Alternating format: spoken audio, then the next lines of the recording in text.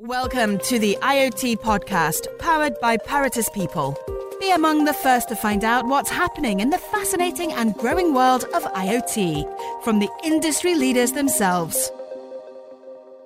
Welcome to the IoT podcast show. I'm your host, Tom White. Today we are joined by Carsten Brinkschulte. Carsten is the founder and CEO of Dryad.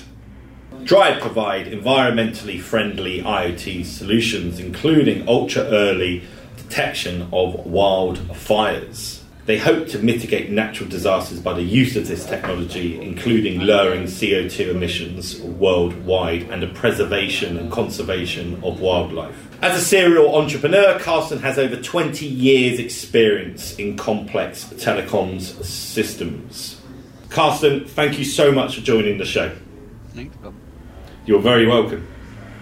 Carsten, could you just start by explaining a little bit about your background in IoT? Yeah, I've spent the last 25 years in telecoms, actually. And I've had 4 startups in the telecom space, in the telecoms infrastructure software. Last company I ran was Core Network Dynamics out of Berlin. We did 4G network infrastructure software, like a little Nokia, basically. And we sold that to Twilio in 2018. Right. Before that, I ran a startup in London called Movirtu. And we did a virtual SIM infrastructure software to virtualize, to disconnect the mobile phone number from the handset, actually. And that was sold to BlackBerry. Before that, I ran for 7 years in the UK a public company called Synchronica in the messaging space, so mobile email when it was still sexy at the time. Yeah. Okay. Fantastic. So it's a deep experience in telecoms, then. Yeah, I'm a telecoms guy. Yes. Yeah. Yeah. So it's funny you should mention Twilio, because very large company doing a lot of work at the moment in IoT. So you actually had a business that was sold to Twilio. Yes, we sold Core Network Dynamics to Twilio, and what we did was a 4G infrastructure software called Evolved Packet Core. I'm not going to bore you with the technical details, but that's basically the nuts and bolts of a 4G LTE network.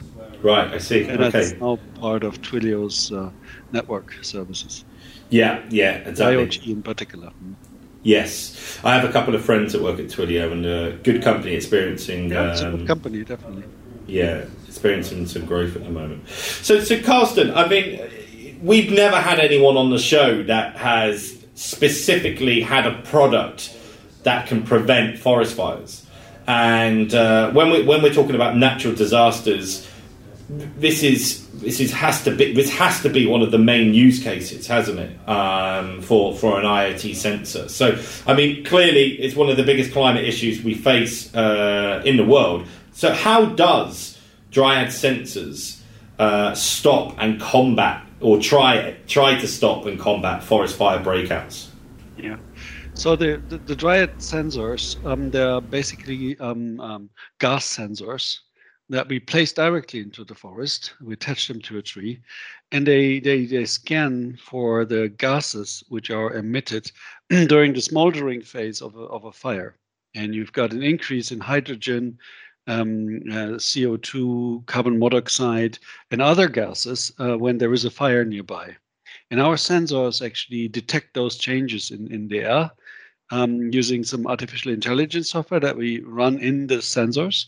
They scan for those patterns, and when they detect those changes in the air composition that are typical for a wildfire, they then send out an alert over our own wireless network. Because I'm a network guy, so we're building our own mobile network for the sensors, and then the messages are being sent over the network to a cloud platform where we do analytics and alerting. So the alerts eventually get sent out over email and SMS or phone calls to alert the fire brigades, and we send them directly to the GPS coordinate of the sensor that actually triggered the alarm. And that's a first, I have to say. No, and as far as we're aware, nobody's doing it this way. There are many good approaches for detecting wildfires, and all of them make sense. But what we focus on is we call ultra early detection of wildfires. We want to catch wildfires in the first hour of the fire starting, very early on, but it's still very small.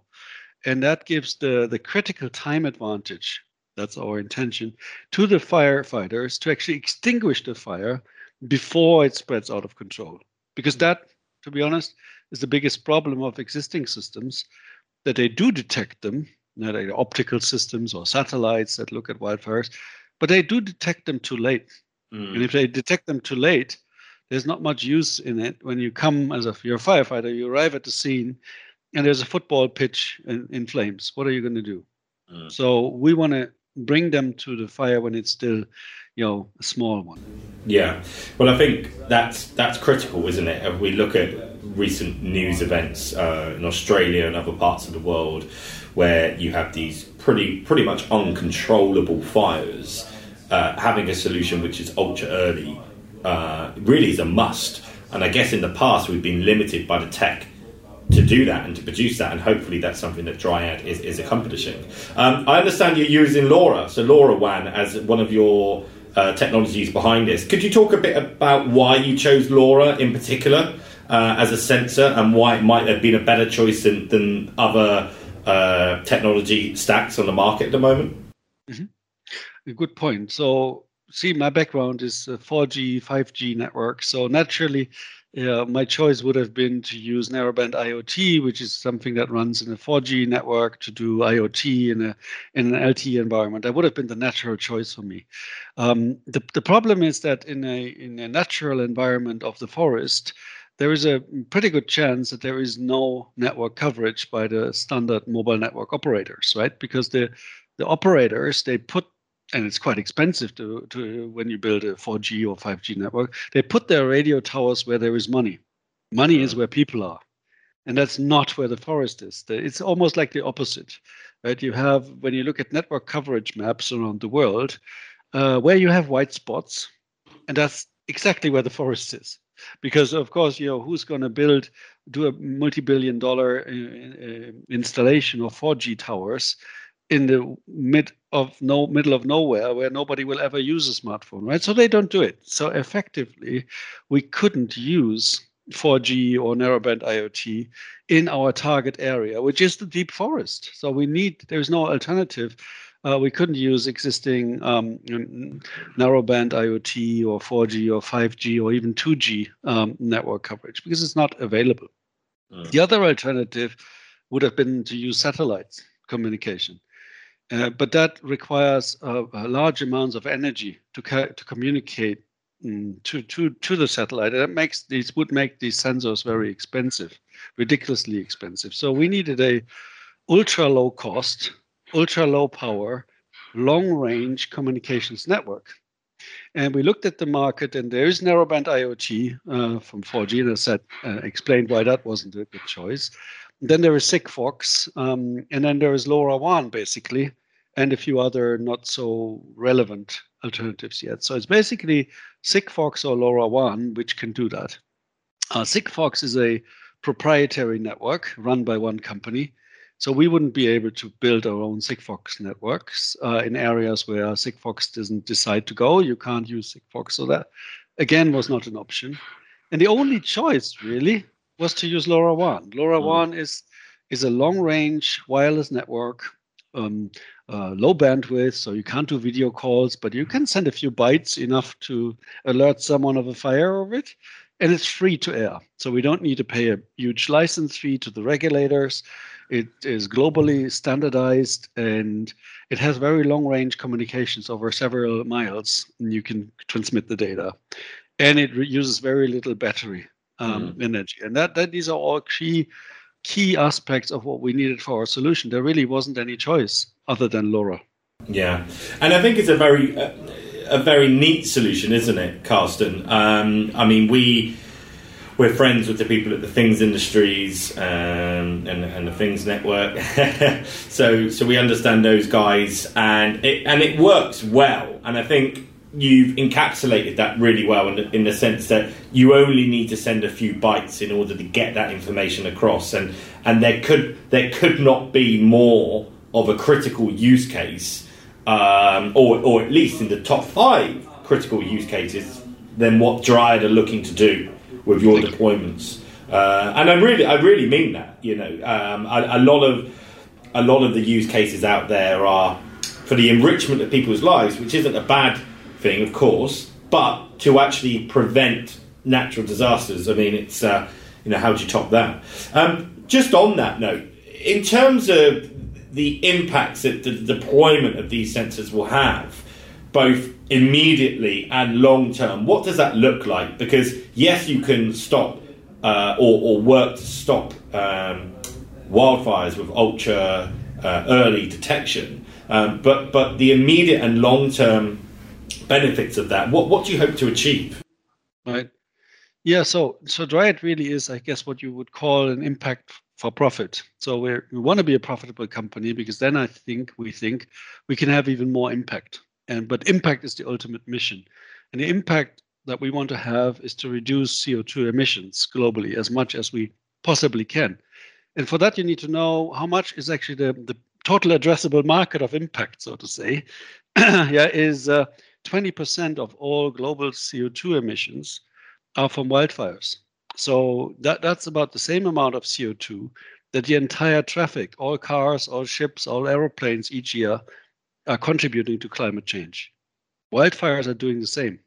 At the same time, they're also destroying the world's largest carbon sink, that is the forest. So it's a double whammy, right? So every hectare of forest that we can prevent from burning will help to battle climate change, because it cuts into those 20% of all CO2 emissions.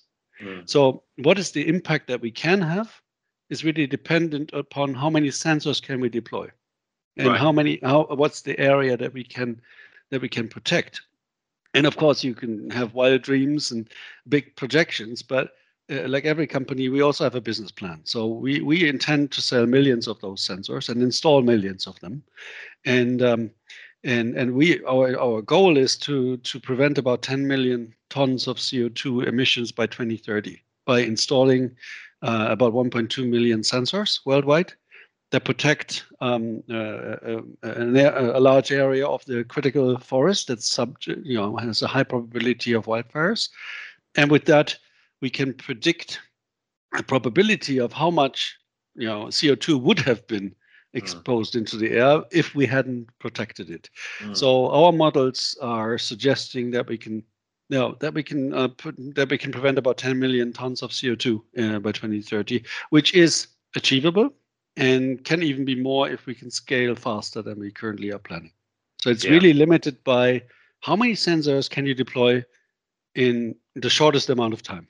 And so the sky's the limit there, really. We can, every wildfire, even the biggest ones in Australia or California, they all go back to one single event, right? And the wildfires in Australia last year emitted 400 million tons of CO2. One fire caused that in the end, right? So if we could stop that one fire, we would save 400 million tons of CO2. Yeah, I mean, that's crazy numbers, isn't it? It's interesting to talk about total addressable market. It's something that we talk a lot about, but it must be hard to work out the TAM, right? It must be hard to work out the actual size of this and what it could be, because, anything that you can do to limit that is a positive, isn't it? And the more and more sensors you can place out there, the better this will be. And is that the limiting factor? Is the speed of the deployment of the sensors and the speed of which you can get this actually on the ground? Is that what you're hampered by? In fact, it would be. It's the larger the areas that we can protect, the bigger the impact we will have. And so, yes, there will be a cost to our sensors, obviously. So we have a business model that allows us to remain profitable. And of course, we expect our customers to pay for the solution. We can't give it away for free, because otherwise, where's the money coming from? So that's why we have a business plan like every other business have. But part of our business plan is the impact aspect of it. So every sensor that we deploy has an impact in terms of CO2 emissions. And yes, we are limited by the number of sensors. If we could give away our sensors for free, we could have a much bigger impact, of course. So it's a question of how much capital do you have, what's the cost of the sensor, and then how many can you produce and install. Yeah, yeah, absolutely. I mean, I think that what is great about Dryad and the big differentiation for your company is your commitment to minimising environmental impact, not just by the use case of your product, but throughout your supply chain from manufacturing and to architecture. Long-term goals, past obviously deployment of sensors, and without revealing too many details, of course, but what else do you think Dryad as a business could be capable now that you have this use case specifically around early detection of fires? Yeah, so the ultra early detection of wildfires is clearly what you would call a killer application, right? It's the key thing that everybody gets immediately and makes a lot of sense. But once we have installed our system, our network in the forest, you could say we become something like the Vodafone of the forest. Now, once you have that network installed in the forest, you can do other things than just detect and prevent wildfires. For example, we want to monitor the health status of the forest. We want to measure the soil moisture. We want to measure the tree growth. We want to measure the subflow, like how much water is a tree drinking. We can measure the microclimate in the forest. We can help to manage the forests better and regrow the forest, not just prevent it from being destroyed, but also to restore it. Because in the next 50 years, we'll have to build a lot of trees to re-establish that carbon sucking function that it has and to revitalize it. So we want to go beyond just stopping its destruction and helping it to regrow and be the data network, the IoT sensor network that provides all of that. But eventually, long term, as a vision, Dryad can also go outside of the forest. We could deploy our systems in the oceans, on the oceans, not in the ocean, on top of the oceans. We could go into lakes, into large rivers, everywhere where you have the requirement for natural data acquisition. Natural, I mean, in the natural environment. And that's what we say with Dryad. We're saying our tagline is connecting the natural world. So that's like the long-term vision for the company. Yeah, I mean it's fantastic, isn't it? Because just thinking out loud, you potentially have the ability to learn more about forests, and certainly if let's say that you went into the ocean bed with your sensors in the future. More about our actual planet, more so than we actually already know. So not only can you monitor air, water, precipitation, but let's say you had some audio sensors or what have you, you could measure cluster of wildlife, why certain sections of wildlife congregate in certain areas of forest, and this acquisition of data, as you say, is paramount to that, isn't it? Absolutely.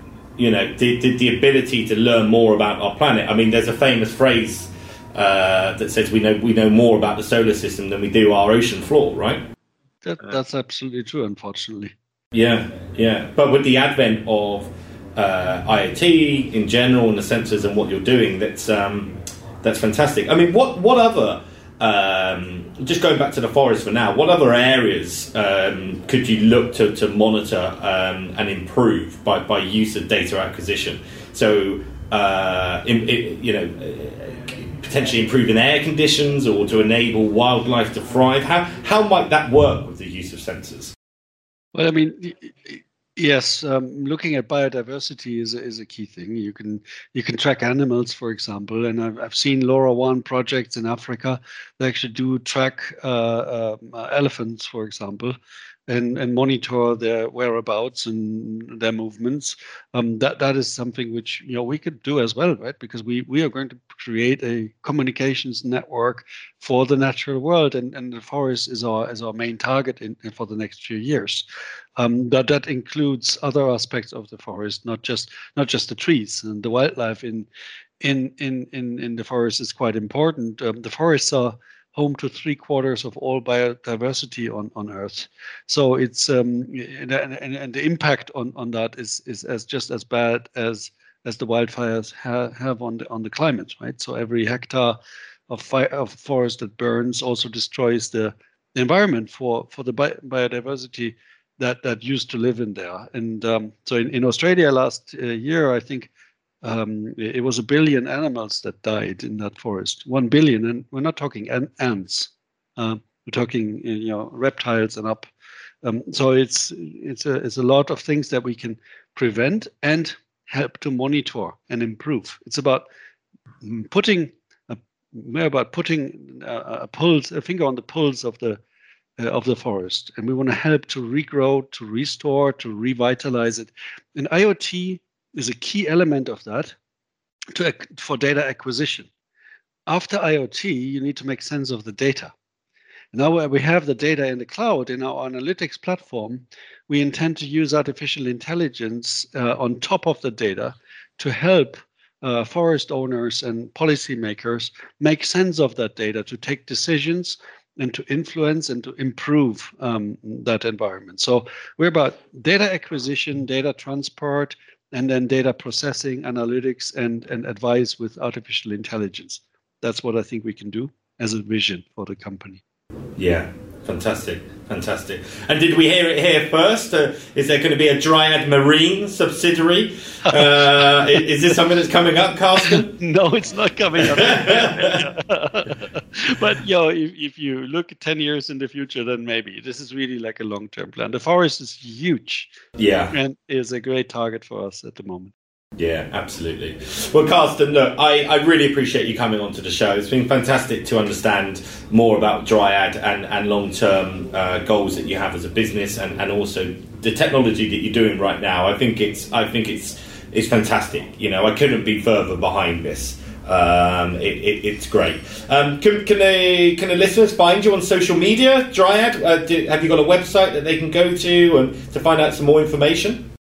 Yeah, obviously we have a website, dryad.net. We're on Twitter and we're on LinkedIn, easily found by our name. So we're not on Facebook, to be honest. Maybe something we need to do, but LinkedIn, Twitter, and the web. That's how you can get in contact with us. Perfect. Well, hopefully this will be coming up on the screen now as people are watching and or listening. But Carsten, thank you so much for coming onto the show. Really appreciate it, and great to understand more about Dryad. Thanks, Tom. Thank you for listening, and be sure to subscribe for more episodes in the IoT podcast, the leading podcast among the IoT community.